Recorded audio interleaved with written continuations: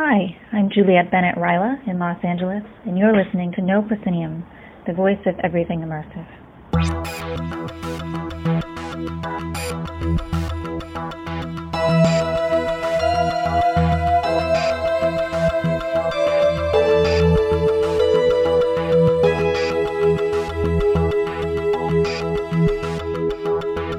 Hey gang, welcome to episode 103 of the No Proscenium podcast, the voice of everything immersive. I'm your host, Noah Nelson, coming to you from No Pro headquarters in Los Angeles, aka our kitchen table.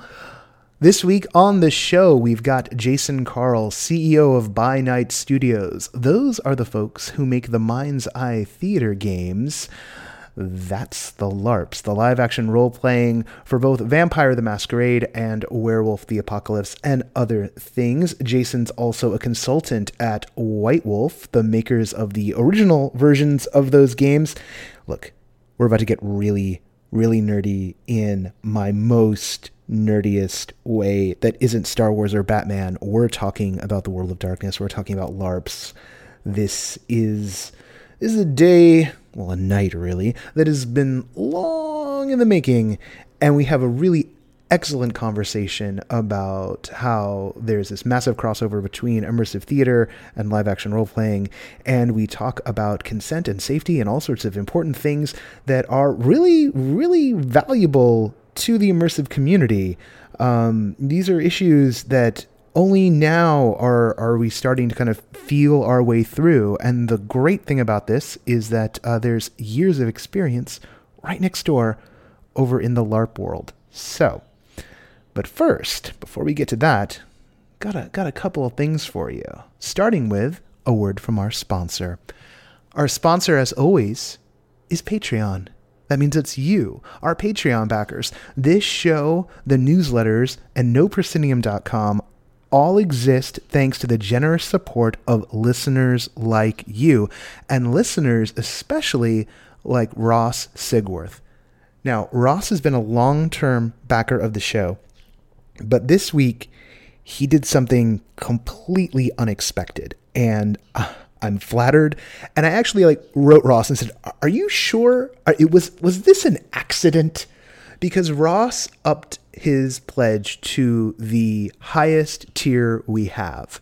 Now, that means you're going to hear Ross's name every week on the show, so long as he's still doing that sustaining membership. The name of the tier, and I will look this up for you because I really should have prepared this, but I didn't, because of course I prepare absolutely nothing on this show whatsoever. The name of this tier is very, very, oh God, I hope it's humble, very, very humbly called friend of the show. See, friend of the show. Friend of the show is the name of the tier, and one of the things it gets you is it gets you your name on the show every week because you are a friend of the show, because you're coming in at a level that really, really, no human being should. Only gods. And I did not plan that. Ross, thank you so much. There are just 3 more friend of the show tiers left. All right. So if you're thinking about being a superhero to No Proscenium, if this provides you with meaning in your life, the way it provides me meaning in my life, think about the friend of the show tier. Or, if you're not able to come in at that amazing level, we've got other levels. We've got the Schemer, which is coming in at $10 a month. We've got the Immersonaut at $5 or more not. And I've got some fun stuff going on there. And yes, I know I owe everyone virtual office hours, but I've been dead. So we'll do that soon. And then, just the listener. If you're a listener of the show and you like what we do and you say, you know what, these folks, they could use a hand. That's just $1 a month. We are at $256 out of our $300 goal, which is gas money for the team, because I want to make sure that the people who write for us and who do things for us, like Juliet, who you heard at the top of the show, that they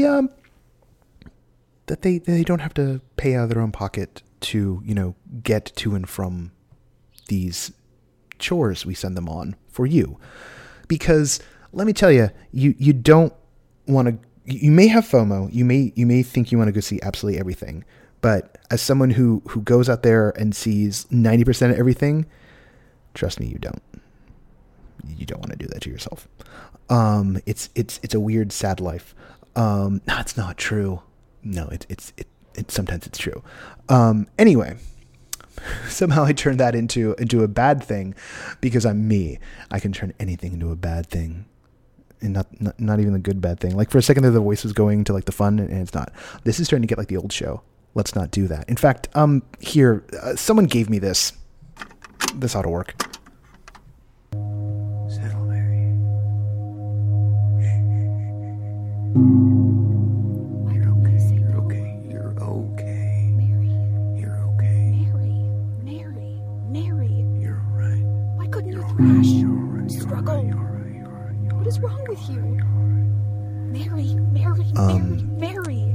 Okay, I'm not entirely sure what that was. Someone just sent that to me by carrier pigeon. But if you go onto Instagram and look for the Boanthropic, or if that's too hard, go onto Instagram and look for a no_proscenium. That's our Instagram. We've reposted a couple of things from the Boanthropic, and I think that's involved somehow. All right, now for an entirely less mysterious piece of audio, or is it? We've got our man in New York City, Zay Amsbury, who has checked out Ghostlight. Take it away, Zay.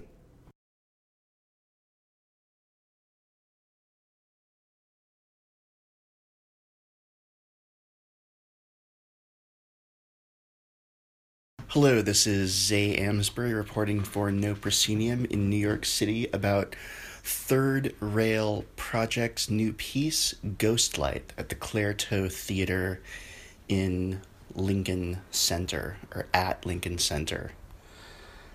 So, the greatest trick that Third Rail Projects ever pulled off was convincing the New York theater public that they were a theater company, when at their heart they're an experimental dance company. And the way they approach playing in a genuine theater for the first time is a wonder to behold. And without giving away any spoilers, I will say that there is only one moment in the entire piece when the whole audience comes together and sits in the seats in the theater. And that moment is a wonderful and fascinating and transformative moment. I think if you were to reflect on the idea of the ghost light and when the ghost light goes on and what is happening in a theater when the ghost light goes on, then you would begin to get a sense for the context of this piece. If Then She Fell builds its context out of the ripped out pages of Charles Dodson's diary in the wake of being forbidden from hanging out with the Liddell family, then this piece builds its context from a theater that is perhaps empty with the ghost light on at night. One thing to think about if you have seen other Third Rail projects and you go to see this piece is that they are dealing with a larger audience than they've ever dealt with before. It must be around, 100-ish people, however many seats are in the Clairteau. I don't know if it's 99 or more, but it is a legit theater-sized audience. Grand Paradise was only 60. And, of course, Then She Fell is 15. And because of this, you do not get, or at least on the track I was on, and from what I understand on most tracks, you simply don't get the kind of one-on-one intimacy that you have gotten with previous New York Third Rail Projects productions. And yet, for me, it doesn't lose anything in that because of the way they're dealing with space and because of the depth to which they're investigating the themes of theater. What is an empty theater space? What is an empty theater space that has all of these memories of productions going on in it? And what happens during a production when you're not on stage, when you're in the wings, when you're in the fly space, when you're looking at the production from the side or from the back or from the quiet moments, or when you are with someone stuffing programs. And certainly anyone who's been involved in theater knows what that's like.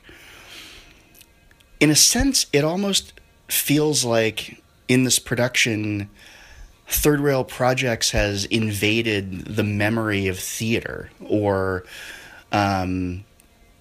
invoked the ghost of theater and used that as a medium to tell stories about the relationship between performer and role, between performer and performance, between audience and performer, between audience and stage, and to look at that. Ghostlight also brings in a bit of a highlight reel from other theatrical productions that deal with meta-theatricality. It's got gestures to Pirandello. It's got gestures to Beckett. It's got gestures to Rosencrantz and Guildenstern Are Dead, that if you are a theater person will be very, very delightful. This piece also seems like the first piece from Third Rail that might really be able to travel. I can imagine this piece being able to be put on in a lot of different theater spaces across the country with an audience that could support the movement. I don't know if I haven't spoken yet with the Third Rail Projects folks about this, but it might be a very exciting prospect for those of you who haven't been able to make it out to see it. I would recommend Ghostlight if you're in the area, and if you travel into town, definitely get tickets now, because although it's been extended to August, the Clairteau is a well-traveled theater, and I can't imagine they would be able to extend it as long as they've been able to extend other pieces, although I don't know the plans on that score yet. So that's Ghostlight. I hope that was both general and specific enough. Noah, back to you. Thank you, Zay, for that wonderful and indeed, let's admit, spoiler-free talk about Ghostlight. And yeah, we're really hoping that it travels. And when we say that, we don't have any special knowledge. I'm not hiding some secret from you that we don't know. We just hope. I keep on going to theaters around Los Angeles and going like, could it happen here? Could it happen there? Could it happen anywhere? That's the real question. Let's talk about a couple other things before we get into the main interview, but not too many. Number one, you are going to want to check out noproscenium.com this week to find everything immersive this week. For this week, it'll be the one dated June 16th, 2017. What a weird thing to say sometimes. You're going to want to check that out. It is not up as I'm recording this. It will exist later. So you might be one of those listeners who gets the show and goes, yes, and then you go onto the website and go, no. So I'd say, check out later in the afternoon on Friday is when you want to look for it this time. There has been a bunch of stuff this week, so much so that I haven't had time to collate everything yet, but it will be there. The episode we're about to hear, we talked a bit at the beginning. Jason Carl is the CEO of By Night Studios. He also consults for White Wolf. What that means, you're going to get into in the interview.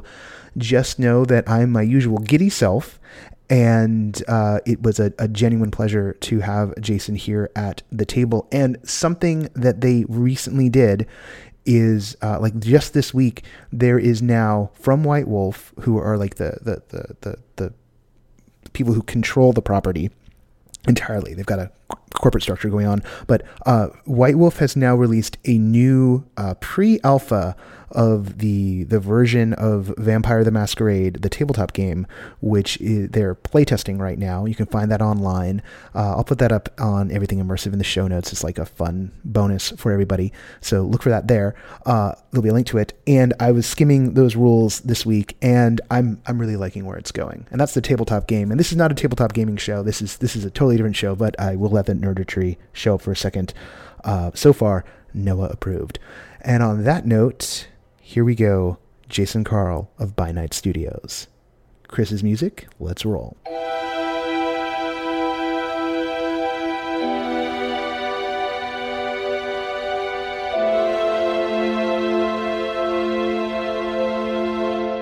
Jason, thank you for coming over to the kitchen table here. Thank you, Noah, for having me at your kitchen table. It's a lovely kitchen table. It's a pretty good one, actually. One of the best I've seen in Los Angeles, actually. I would rate it in the top 10. Oh, wow. Oh, I don't know about that. I've seen some pretty good kitchen tables. I just like the fact that it's kind of raw.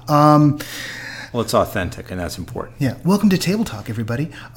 Except not Table Talk, because we're talking... Tabletop is a type of role-playing game, but we're going to be talking about live-action role-playing game, which is very much not tabletop. In some ways, often the not the antithesis, but maybe the antithesis of tabletop.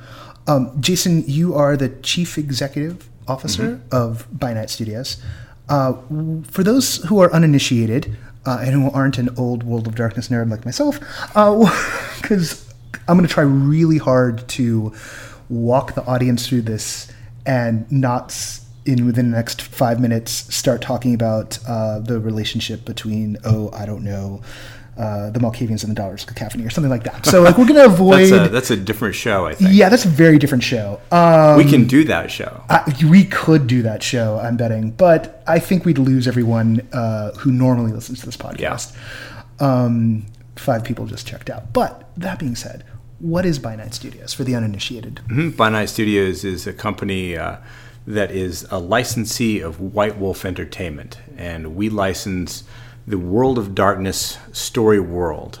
The World of Darkness is a story world in which vampires, werewolves, mages, mummies, demons, and even scarier creatures are inhabiting a world exactly like this one, but changed by their existence. Right. The mission of By Night Studios is to produce live-action role-playing game products, and products includes both rule books and setting books and story guides and events. And we like to think that we're the heir to a long tradition of World of Darkness live-action role-playing game enthusiasm that started about 25 years ago here in America. Yeah. No, I remember even before there were formal rules for the Masquerade, which was always the biggest one of the LARPs. People were homebrewing out of the tabletop books. I mean, we were running around with 6-sided dies in those pop-up bubbles that you would get. You'd get like a little football helmet. We'd throw the football helmet away. We'd put a die in, and then like that's how we'd resolve our disputes. I think one of the remarkable things about Vampire the Masquerade, which was the flagship game, the first game from White Wolf back in the day, was that it automatically, by its very format and structure, encouraged theatrics at the table. I know very, very few people who played the tabletop game who didn't act out scenes and get very emotionally intense with their role-playing at the table. We called it LARP top. And it wasn't very long after that it moved completely away from the table and became a live-action role-playing experience in its own right. The tabletop role-playing game didn't go away. The live-action experience existed in parallel with it. Many people did both. Yeah. No, I remember in college, he'd become one of my theater school friends. We met in astronomy class of all things, and he had, I think, the first edition of the Masquerade rules, and he was explaining it to me. And at the time, we were using homebrew, and I was like, "Oh, okay, how does this work?" and then we wound up adopting those, and it was. They were always really approachable for people who were scared of numbers and just wanted to have the systems get out of the way and let people start acting out their characters and play make-believe with rules. The emphasis was always on story first. Yeah. Mechanics were there, and you could make the mechanics as complicated as you wanted them, of course, but emphasis was always on narrative and character and emotion. And I think that's what drew people who had never tried role-playing games before into role-playing games, was that opportunity to tell a story first and worry about numbers second. One of the things that's interesting about that particular form of LARP is it really is about the people who run it when they're working well. They sort of set up the conditions for everybody with a scenario. It might be provided by you guys, or it might be something brewed up, inspired by the published materials, and then the players up and run with it. And we see some parallels in terms of what people in the immersive theater space are developing in terms of, the more interactive pieces of theater often seem very similar to LARPs to me, in that the participants are endowed with a character and given a bit of free reign within the contexts. How does what By Night Studios does as a company relate to that kind of scenario building, or is it a matter of building the scenarios, publishing things, supporting people who create? Yeah, it's all of these things. We offer a number of avenues to get involved with World of Darkness live action role playing, or LARP, and at the very basic level, we provide all the raw materials that people need to do it themselves. We provide books of rules, we provide how-to guides, we provide scenarios, and we provide connectivity to other people who are interested. And we do that, of course, mostly online. And the people who are drawn to this kind of entertainment take these materials and they create their own avenues for story. A local group might decide, well, we're going to tell a World of Darkness story about werewolves, and they're going to use our Werewolf the Apocalypse live action rules to do it. They'll get 20, 30, 40 of their friends together, create characters, develop personas, go out into the woods, take the shirts off. They might in fact do those things, or they might just rent a space or a fabulous location, or do it in their own living room. At the opposite end of the spectrum, we also produce live action role playing events that are bespoke and tailor-made for this audience. For example, last year we ran the Grand Masquerade, which is a 1,000-person gathering of World of Darkness fans in New Orleans. And that's been going on for a fair amount of time now, right? It happens semi-annually. Yeah. It doesn't happen every year. It started in 2010. Oh, that was there like a predecessor of it, like at some point? Not to the Grand Masquerade. That was the first opportunity for World of Darkness fans to gather together as a global event with people from many, many countries. Of course, prior to that, there were fan clubs all over the world running their own story chronicles and their own conventions as well. This is the first one that was official and sponsored by the publisher itself. It's so funny because like back in the day, back in the 90s, I'm going there because that's where it was. That's where we started. It's where we're from. I know. I try to explain to people I'm from the 90s, and that explains everything. Do you get a blank stare? No. Well, some of the millennials. The fun part is when the millennials just seem jealous because they should be. But then I feel old. There were at the time. Here's danger of derailment.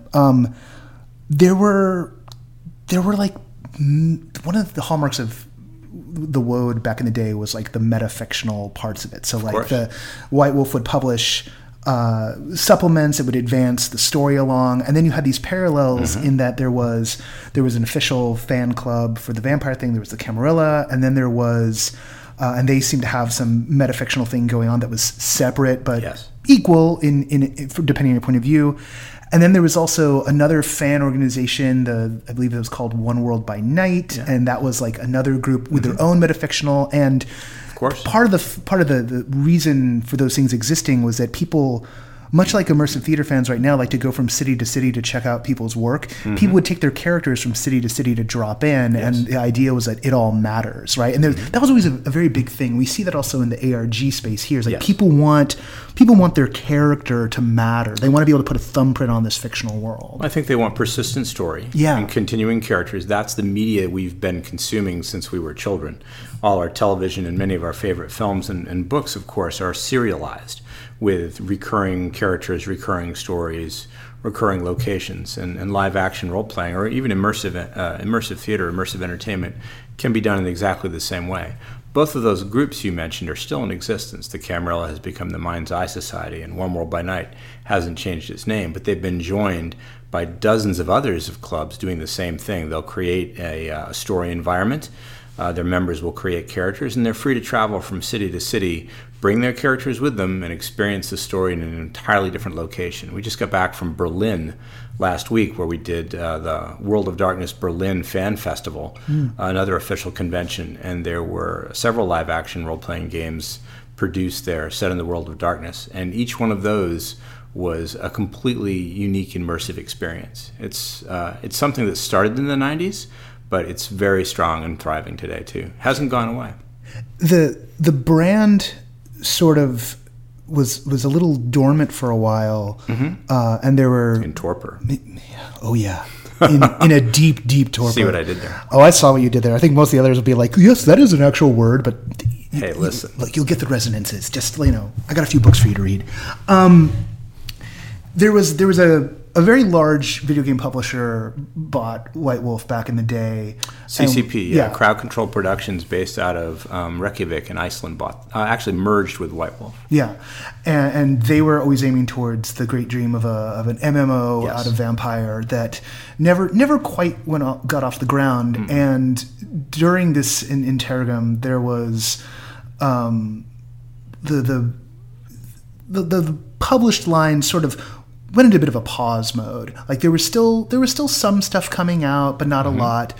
At the edge of when the 20th anniversary for Vampire came up, which was what, 2009, I think? 2011. 2011. Okay, 2011. When that came up, there was a publishing effort that started online to start republishing and do anniversary editions, and that sort of took on a life of its own. Those Yes. are the Onyx Path kids, Yeah. some of which were they're like veterans from White Wolf. Some of them are the original White Wolf veterans. Yeah. And they do terrific work, and they're still amazing. here too. Yeah, and that sort of coincided with the rise of Kickstarter and Kickstarter's role in paper and board games, Yes. and it's been fascinating to see that explode. And it's been not weird for me, but it's been interesting to see this shift online, because so much of my youth in role-playing games was centered around the store, the physical store. For me, it was Sure. Games of Berkeley in Your Berkeley. friendly local game store. Yeah. Right. And this shift to where it's an online culture, keeping it alive, I wind up having no sense of how big it is anymore, because I can't walk into like Barnes and Noble and see the books like I used to, Right. or walk into a game store, or even a game store and see like the full World of Darkness line, which is actually right now a fairly robust line of books. But it's difficult to get a sense of the size and activity of the community, measuring it against presence in a local retail store. Yeah. And I would argue that that's true for more role-playing game lines than just the World of Darkness. Yeah. Role-playing is undergoing a golden age right now. We've never had it so good. It's never been so big and so globally popular. But it's very difficult to tell if you're just hanging around the hobby store trying to find people who are playing amongst buying Magic cards and board games and things like that. A lot of the activity has shifted online, and even more activity has shifted to the convention base. Yeah. There are now so many genre-themed conventions happening annually all over the world that include role-playing games and live-action games as part of their programming, that these activities have found a whole new outlet, whole new venue in that convention system. And there's between the United States and Europe, and we talked a little bit about this before. There's a flavor distinction to some degree in terms That's of true. in terms of how the LARPing goes. And I wonder if you could talk a little bit of that, because the intersection between LARP and immersive entertainment in Europe, it's even blurrier than it is here. It is even blurrier, and I think you have to go back at least a decade to the rise of something that is popularly called Nordic-style LARP or Nordic LARP. It came out of the Nordic countries, and it was an approach to live-action role-playing game that differs significantly from the tradition we're familiar with here in America. Here in America, we tend to LARP with a fair number of rules. We like to codify the experience. We feel that gives a very fair experience for everybody, and that fairness, so that everybody has equal access to success, is very important to us as a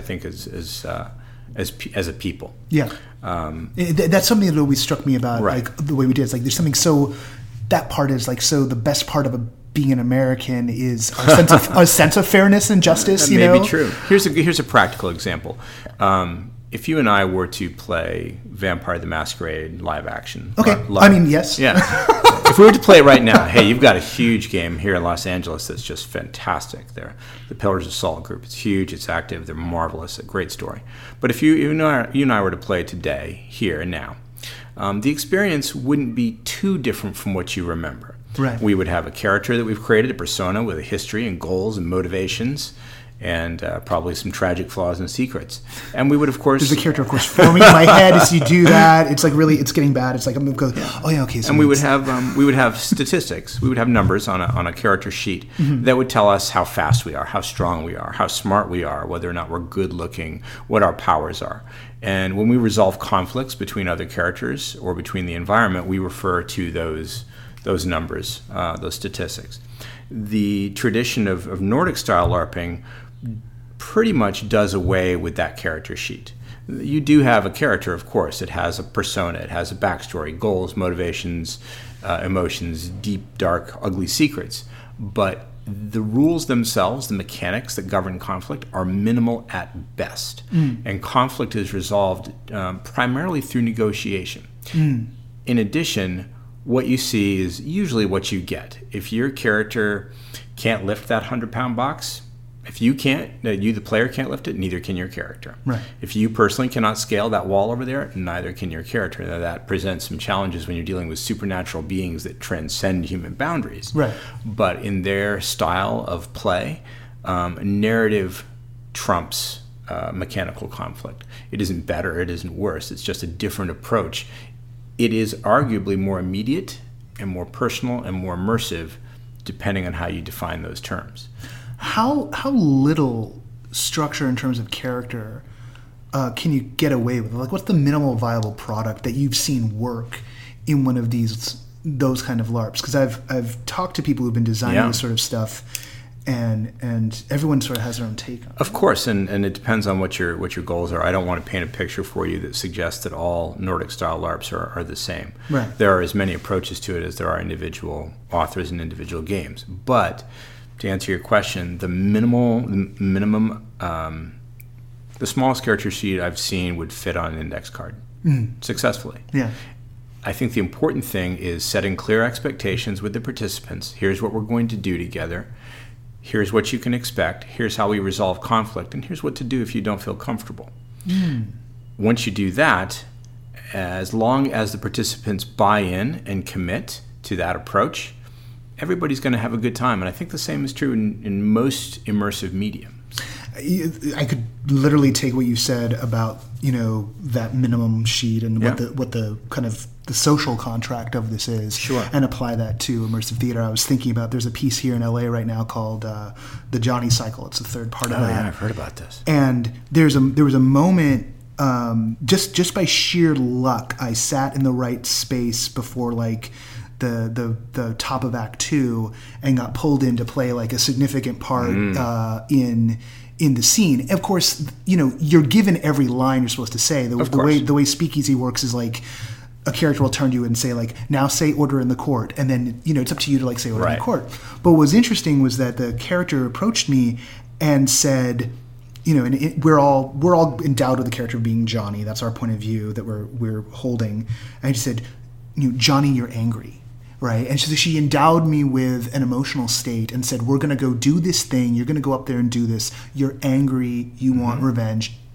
Maybe 5 lines of dialogue. And that was all I needed to know how I'm supposed to play this scene. Right. And within that, always just coming back to that touchstone. And I've watched people try and design a quick convention LARP or a convention ARG or something and try and endow people with characters and give them like these long backgrounds because like, I want them to really understand the world. And I'm always like, just give them motivation, give them a goal. I think the immediacy of it depends on brevity. Yeah. And I think you get better immersive and interactive results in those situations by following the less is more concept. the difficulty for World of Darkness and for By Night Studios is that most of our customers, most of our participants want that serialized experience. Yeah. They want to continue playing the characters week to week, month to month, year to year. They want to play online through email and forums and other tools. And so rules minimalism can break down when you have a long history of narrative. Right. At a convention-based Or game. even banking powers for 20 years. Sure, Yeah, right. Which is cool. When we were in Berlin, we participated. I was a player in a one-night game called Enlightenment in Blood, and it had about 200 characters. Yeah. And for those of you who are World of Darkness fans, all the characters were vampires from the Anarch movement, and we had just overthrown the Prince of the City. Well, a 200-player Anarch game? Sure, but that's small compared to some of the events that By Night Studios manages. The largest events that we do, number around 700-800 people all playing simultaneously. Now, this was a very respectable sized game. Please don't hear that I think it was small. It wasn't. No, it was exactly the right size. I wish everyone could see my face because, I think back in our day, we hit 40, and that seemed like too much. Sure. Now, these characters weren't minimal. They had about maybe a page and a half of story. Very few rules governing conflict, but we all went through workshops the day before we played, so we knew exactly how to apply the rules, exactly how to make sure that everybody was consenting to any difficult scenes that were emotionally stressful, how to excuse yourself if you weren't feeling safe and good, how to resolve conflict, and how to keep the action going. To make it even more interesting, we used multiple locations in the city of Berlin, and different groups started in different parts of the city. So the Anarchs might start in the Anarch Bar, which was a nightclub taken over for the night by the troupe. Other groups would start in other locations, and you were free to roam once the activity started. You had to make your way across these neighborhoods in Berlin in character, never breaking the masquerade, which I know you know what that means. Oh, yeah. Never revealing that you are a vampire. And continuing to interact at all times with everybody else to further the story. The important part, and I think this is something I admire very much about this style of LARP, is that most of the participants understood that you're going to have a good time if you enable everyone else to have a good time. Yes, that's always for me. That was always the point, and to go back into the DNA of White Wolf's games, it stretches all the way back to Ars Magica, which was this take on wizards. Sure, and that's the in some ways the father of the World of Darkness. Oh yeah, now on the lore level it definitely is, and within same people. Yeah, no, on the lore level the same people, but there was this thing in there about troop style play, and it was this fascinating theory of the way a role-playing troupe should work in that, everyone had their star character in the form of they had a wizard, like a medieval wizard. Yeah. And then everyone else also had secondary characters they would play. Sure. So that in any given week, someone might be called upon to be the lead and everyone else would support them. But the point wasn't about maximizing your powers and lording it over everyone else. The point was always making sure that everyone was having a good time. Yes. And one nerdy thing I did back when I was running my second game was I sort of forced everyone to have more than one character and forced them all to those characters to not support each other. They would need to be in some degree of conflict. Makes sense. And always coming back to this idea that we're entertaining each other, that we're trying to give, even when the conflict's high, that the trust is that we can go full bore at each other in character and always step out afterwards and be like, oh wow, that was so good. There's a lot of great scholarly work coming out right now around how to handle difficult emotions that arise from immersive experiences, including live action role playing.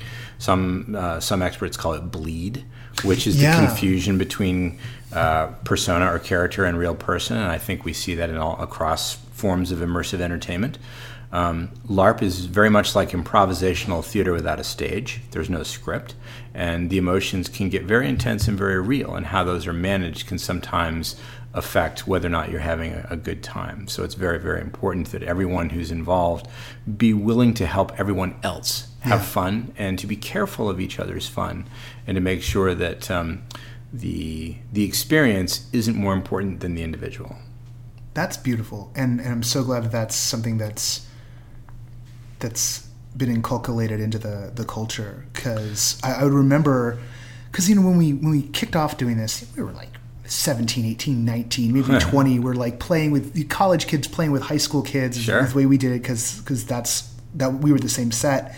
A lot of theater kids, so like we were all overly dramatic. Nothing's more dramatic than a 17-year-old to 19-year-old theater student pretending to be a vampire who's at risk of losing his humanity, right? Running around UC Berkeley in various degrees of makeup, with all the music supporting our angst in full mode, and always having to remind everyone, because and it all part of the same social set, and always coming back to this thing of like, leave the real problems at the door, remember that we're having fun with each other. Do not try and act out any real problems you have with someone in the troupe, like in the context of it. And I've seen troupes have that kind of issue. I've seen because any social activity with humans is going to have that stuff happen. Absolutely. Something that By Night Studios is trying to do to acknowledge and address that issue is we're publishing a brand new book in about a month called Mind's Eye Theater Storyteller Immersion Secrets, and it's a collection of essays from people in the community, players and experts, about these very topics. We talk about different consent and safety mechanisms for LARP. We talk about how to immerse safely, how to play evil and still be nice to each other. These are topics that we like to encourage all of our participants to keep in the forefront of their mind, because when we're running an 800-person live-action role-play experience in a big fancy hotel in New Orleans, our staff just can't be everywhere at once. Right. We can't be watching every single moment, and so the participants, the players, need to be able to look after each other, and they need tools and they need guidance to do that, and so that's something that we're hoping to provide for them. I think that's been fantastic, because just having the conversations at all in the first place is so important. I think they rarely took place back in the day when this was a nascent hobby. We were all too excited about it, for one thing, to really think about those aspects of it, and we were very young and inexperienced. And I don't think we understood that by relentlessly pursuing your own fun selfishly, you could really hurt somebody else's feelings or injure their good time. Yeah. And we didn't know that the whole experience could be so much richer, so much sweeter, and we would all feel cooler if we just looked out for each other and made sure that everybody else is having a good time too. Yeah. When I see people do that now, they are invariably having a much better time. I always come back to James Carson's Finite and Infinite Games, which I know because of Mage. Yes. One of the White Wolf games. It was in the back of like suggested reading. I think maybe Phil put it in Phil there. Mercado, sure. Yeah, and that one changed my life. And this idea of infinite players play in order to continue playing. Mm-hmm. And that was always how I thought of it, is that we're keeping this game going, and it's not it doesn't mean no good for me to win the moment and for you to want to drop out of the game, because then I can't play anymore. Mm-hmm. I want to keep you playing. And there's a way in which, in mobile games on your cell phone, like there's the dark loops where they want to keep you playing. Yes. This is a positive version of, I want to keep you coming back. I want to maintain the relationship. And some of the most satisfying role-playing relationships I've had have been with people who in game are my arch rivals, and in reality are my friends. Those are the absolute best. I think it's a hugely satisfying and rich experience. To be able to safely explore unsafe topics. I mean, we're not really vampires. We're not really werewolves. We're not ghosts. We're not. Well, there's the masquerade. Could we really tell anyone if? Well, I don't know. No one can see us, so. Is it day or night? We don't know. My deathly pallor might give me away here, right? He's wearing all black. It's true. We aren't those things, but those things are the personas we take on, and they're not nice. Yeah. They're not safe. They're engaged in dreadfully dangerous and unsafe behavior, mm-hmm. As these supernatural creatures. And in order to explore those unsafe topics safely, you need guidance and you need the support of the people who are participating with you. It's absolutely vital that everyone come to the table with an understanding of how you're going to handle those issues. This line of thinking, this line of conversation, and the fact that you're publishing for it right now is so vital to some of the development that's being done in the immersive theater scene, particularly Absolutely. as people are playing with the alternate reality games, because as much as LARP and immersive theater have crossover, alternate reality games, particularly ones that factionalize, of which there's a few here in Los Angeles Yes. and elsewhere, and particularly the ones that aren't being done as a movie promotion, but they're really being they're tied to a theatrical tentpoles or being just done for their own sake. It's really easy for people for the bleed to come through and people to lose sight of that it is a game. And I'm excited that your book is coming out soon, and that maybe you can get people, grounded in this way, and particularly for the designers, for them to really think about how they take care of their community, how they can maybe teach their communities how to, play at full bore, but have a space to kind of retreat to. I think they'll have a more successful experience to offer, a more successful product, if you will, if they do take the time to consider these aspects of it. And you're right, it's not limited to live action role playing. And I think that sometimes we as authors, we as designers, we often get very, very excited about the work that we're doing. It's not really art, it's not really science, it's this weird dramatic alchemy, and when it works fantastically well. Oh yeah, can warp a child for life. Look at us. If that's your goal, that's probably a way to do it. I think the techniques I'm talking about can be broadly applied and adjusted for innumerable immersive experiences, immersive theater, ARG, virtual reality, theater light experiences like Sleep No More, which is arguably the foundation of immersive experience here in America. Yeah. Let's look forward a bit, because Sure. I know you're CEO of By Night, and you're working with the current. Well, I don't want to say that. That's weird to say. But the current iteration of White Wolf, like the White Wolf is been reborn. It is now its own entity again. Yes. After just as of a couple of years ago, and in something that's very exciting is that they didn't just launch out and just be like, oh, we've got this now. They've really been pulling in a lot of people who've been tending this world for a long time, and you're one of those. Can you talk a bit about the future of the World of Darkness at all? I can speak a little about it. It's no secret, I think, that White Wolf has some very ambitious plans for the World of Darkness in the future. White Wolf just delivered a keynote speech at the World of Darkness Berlin Fan Festival. You can find it online on YouTube if you want to watch it in its entirety. But they outline their ambitions for the future. White Wolf is a licensing company, and so it's working with a number of talented licensees. It's got ambitions to produce licensed video games, mobile games, live action games, board games, trading card games. There's even, I think there's already is some mobile story. That's right. Apps. Yeah, That there are being are written two. by some There are people. two already in the market. That's correct. Yeah. And of course, it's such a rich IP that it would be unusual if White Wolf didn't have ambitions for television and film as well. So it's a whole universe of products that let you experience the World of Darkness from many, many different angles and many different perspectives. Maybe tabletop role-playing games aren't to your taste, but maybe PC games or mobile games are. Maybe you don't like board games, but maybe you prefer a television show. And for those who don't know, who missed the heyday, at its height, the IP of the World of Darkness, there was a stab at a television show there. Yes. One often argues that there's a certain B movie series that clearly draws its inspiration from the World of Darkness, the name of which we shall not mention. Although there's a famous catsuit wearing actress as part of that, and maybe you can figure that one out there.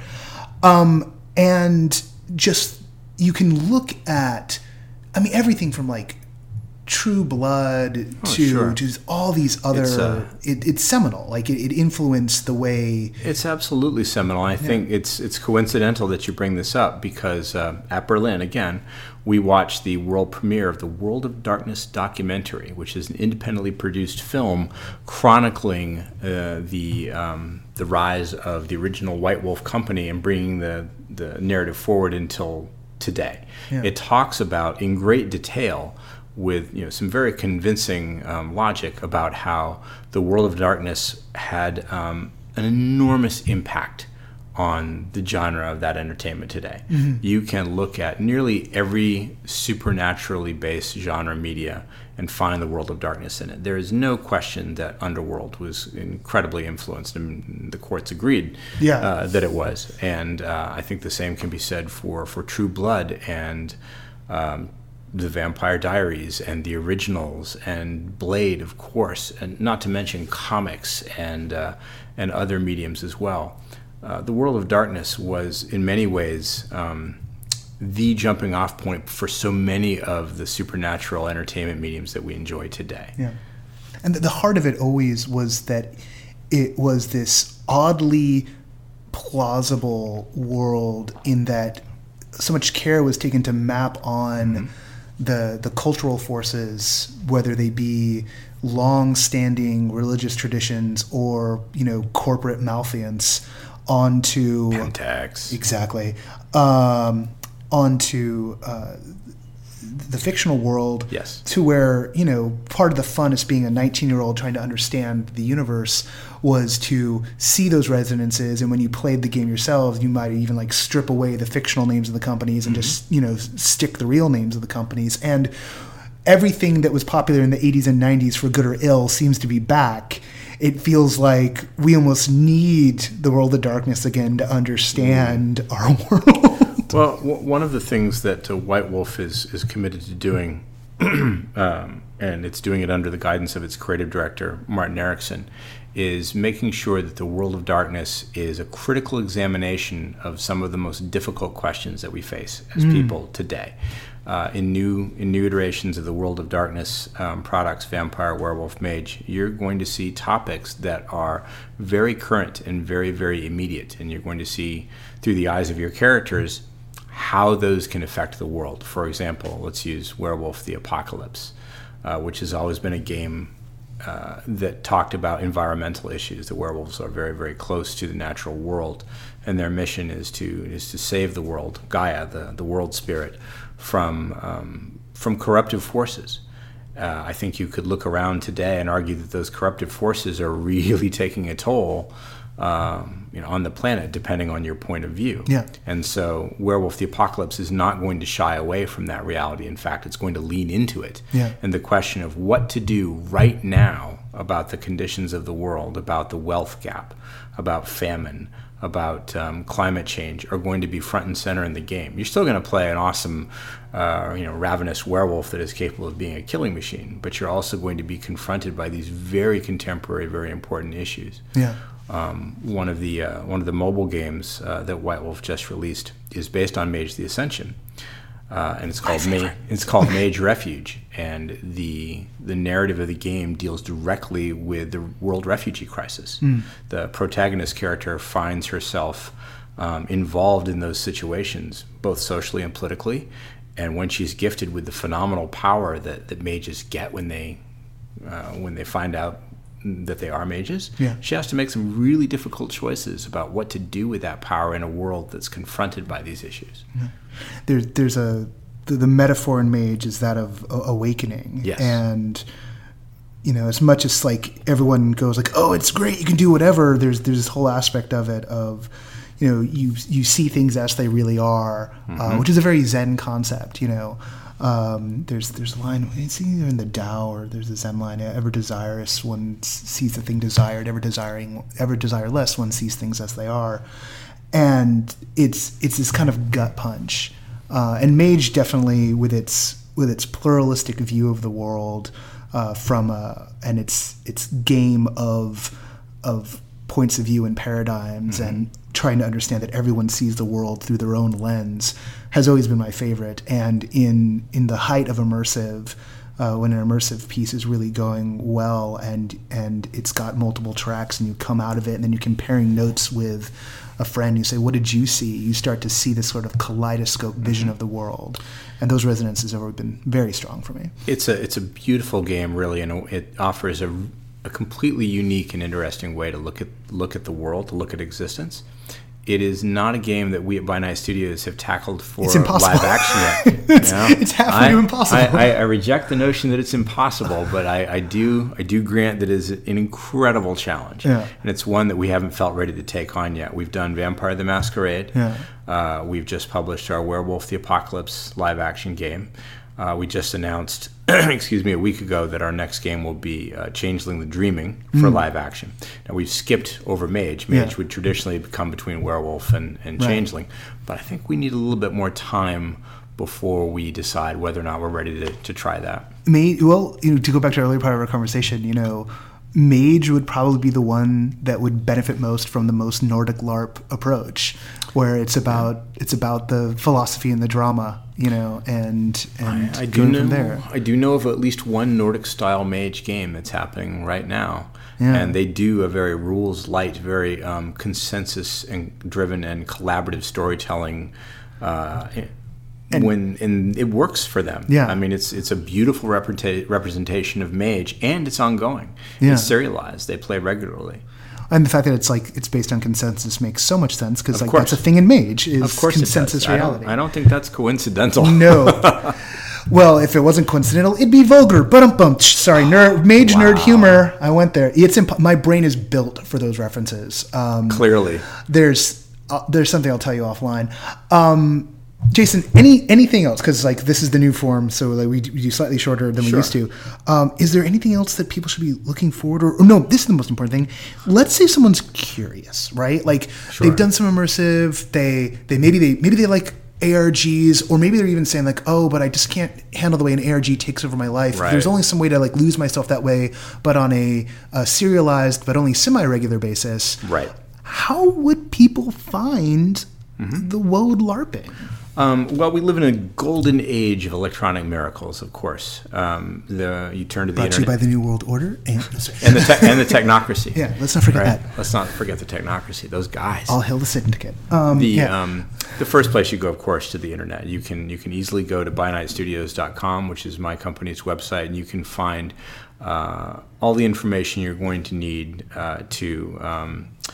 to get started. And you can go as deep or as shallow as you want. You can start by acquiring the materials and reading them, or like many people, you can find a group that's already doing it first. We have a group finder on our website that offers the opportunity to connect with Mind's Eye Theater fans from all over the world. You can find one that's near you.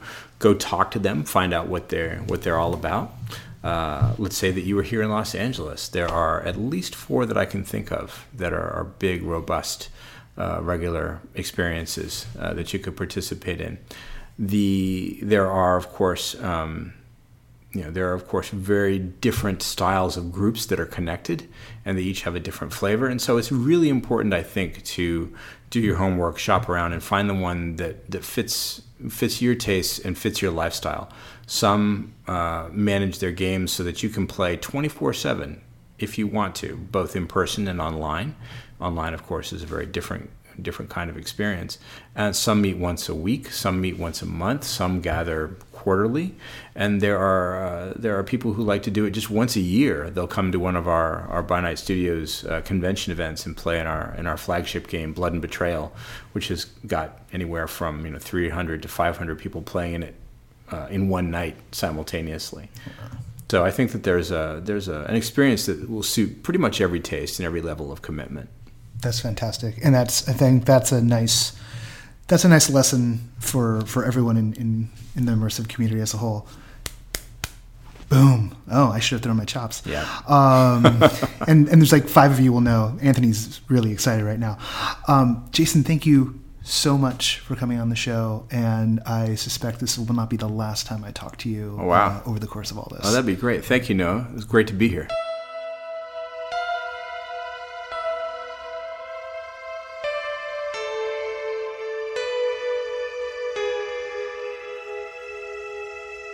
Once again, want to thank our guest, Jason Carl of By Night Studios. You can find Jason on Twitter. He is Vampires N Vino, Vampires and Wine.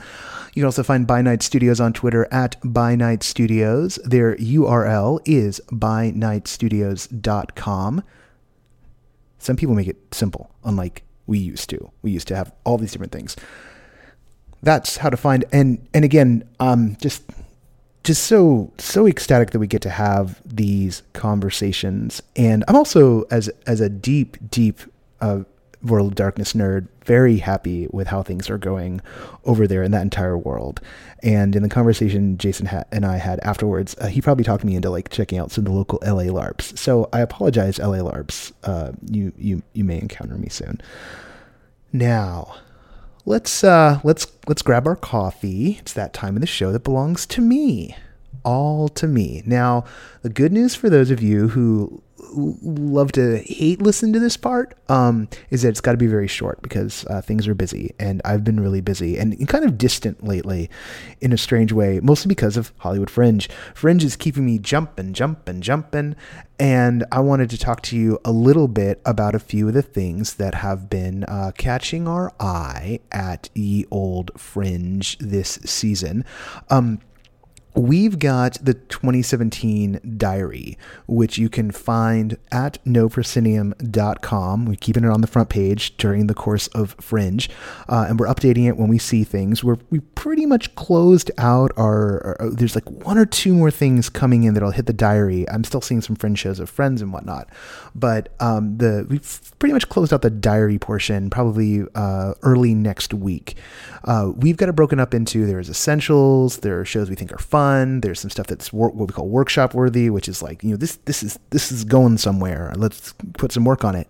There's a section called Pass on It, which we haven't really put anything into Pass on It that didn't also belong in Miscategorized, which are just things that claim they were immersive that are not. And I'm not gonna harp on that note right now, other than to say, just, it's not breaking the fourth wall, people. That's just theater. Don't do that to me anymore.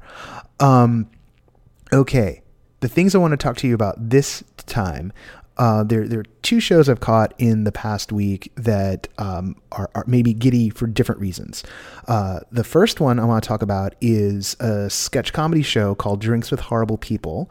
And that is, it's a sketch show that's been going on for a little while now. I think it started earlier in the year, and it pops up at different bars, and it's popped up at a speakeasy above a spot on Vine for the course of Fringe. And I think they got a couple more editions. This is a well-written show. There was only one sketch that kind of like fell uncomfortably in the, like, should this be site specific? And then they like kind of recovered and took it on. But there's kind of only one stumble in the course of, a nice tight set, which had some incredible writing as part of it. And the best thing is the show evolves. The show is not the same every time. So keep an eye on the Drinks with Horrible People, folks. I think that they've got something special going on with them. And it's a site-specific show, so this is not about immersive, deep engagement here. There's going to be little touches, but it's really about creative uses of the space, just, doing stuff in the spot where it belongs. And, that's part of the tent, and it's something that I like going to, so you get to hear about it, and I know a lot of you do as well. The other piece I want to talk to you about, which I can't but smile when thinking about, is called Kinshirf's Coat. Now, this is less of this isn't a play at all. It kind of falls more into the category of a happening. Kinshirf's Coat promises you, here's what it says on the tin. Set, music, playbill, but no actual performance. Yes, this is real. So they promise you a set, they promise you music, and they promise you a playbill. And they give you a set, and they give you music, and they give you a playbill. A very clever playbill that is absurdist in the extreme, and I still haven't finished reading it yet because I almost want to preserve it for a day, because the experience I got to have is I ran into Brandon Baruch, the nearly ubiquitous Brandon Baruch, lighting designer extraordinaire, a fixture at Fringe for years, who I've known for years, but Brandon and I have never had 45 minutes to sit down and talk. We've never had cause to. Kinshirf's Coat gave us that. And so we had one of those conversations that you have in a theater before a show where you're just bantering back and forth and you're telling stories. And as theater people, you're telling theater stories. Meanwhile, there were things happening in the audience, but they weren't like dramatic things. They were just the kind of things that happen during a pre-show. And I, for the life of me, don't know if they happened because they happened or they happened because someone made them happen. And I love that. It's subtle. It's funny. It's free. Kinshirf's Coat. Bring a friend, particularly one you haven't had time to catch up with yet. Or if you want to just like have the meditative experience of a pre-show, it's there for you at the Fringe. I loved it. It's one of my favorite things at the Fringe in years. And yes, if you're cynical, you could see that as a backhanded compliment, but it is not meant to be so. And I just want to thank the folks at Capital W for shouting it out like about a week before I saw it. So Monica, thanks for being curious about it because I was delighted by it. All right, those are the two things right now. I think there might still be some seats left for Sweet Dreams from the prologue from the gals at Shine On Collective. If there are, you should snatch those up. I also know that Apartment 8 often has no shows, so keep an eye on Everything Immersive. We haven't talked about Everything Immersive. It keeps growing. Everything Immersive, of course, is our Facebook group. I almost take it for granted that you know it now. I shouldn't, because maybe this is your first time dancing with the show. After all, hopefully some folks who know Jason will listen and be like, well, what's going on with this thing? Everything Immersive is over 1,000 members strong. It's just about 2 months old. It's a Facebook group. It's international, and it has become our hub, our water cooler for all things immersive. So whether we're talking about immersive theater, we're talking about giant scale LARPs, or we're talking about virtual reality or site-specific dance, you're talking about people looking for tickets for things, doing swaps, asking for recommendations. It's all the good things in a Facebook group and none of the bad, because I rule it with an iron fist. Because we have a wonderful moderating team who keep things tidy. So, I make it seem so wrong, but it's not. Order must be maintained. We enjoy your presence there immensely. It's like I'm having a breakdown or something. Stressful month. June's always tough for me because there's so much amazing things going on, and there's just too much information to process. So let's see. Anything else you guys should know about? There's a lot of behind the scenes stuff going on, a few of which we'll get to talk about soon. One thing I wanted to talk about this time, but the contracts aren't signed yet. So hopefully next week you'll hear about it. Keep your eyes peeled on Everything Immersive and on noproscenium.com, particularly if you're in Los Angeles, because we've got some big things that are going to emerge hopefully in the next week. I just got to wrangle some people. And once those are in place, you're going to want to hop on board and become part of it. That's literally all I can say right now. I wish I could direct you to a ticketing site.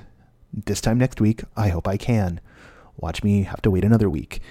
So, that's what's going on. That's the world from this vantage point. Soon, even more. Now, let's roll the credits. Music for No Proscenium is by the wonderful Chris Porter of the Speakeasy Society. The show is brought to you by Patreon backers like you, and especially our sustaining backers, Ross Sigworth. Notice I said sustaining backers. Maybe you want to get your name on there. Go check out patreon.com/noproscenium. You can find everything we do at noproscenium.com. You can also click the links at the top of there to get the newsletters. New newsletters coming out soon. That's the most efficient way to keep up with all things immersive all around the country, really, in the regions we support.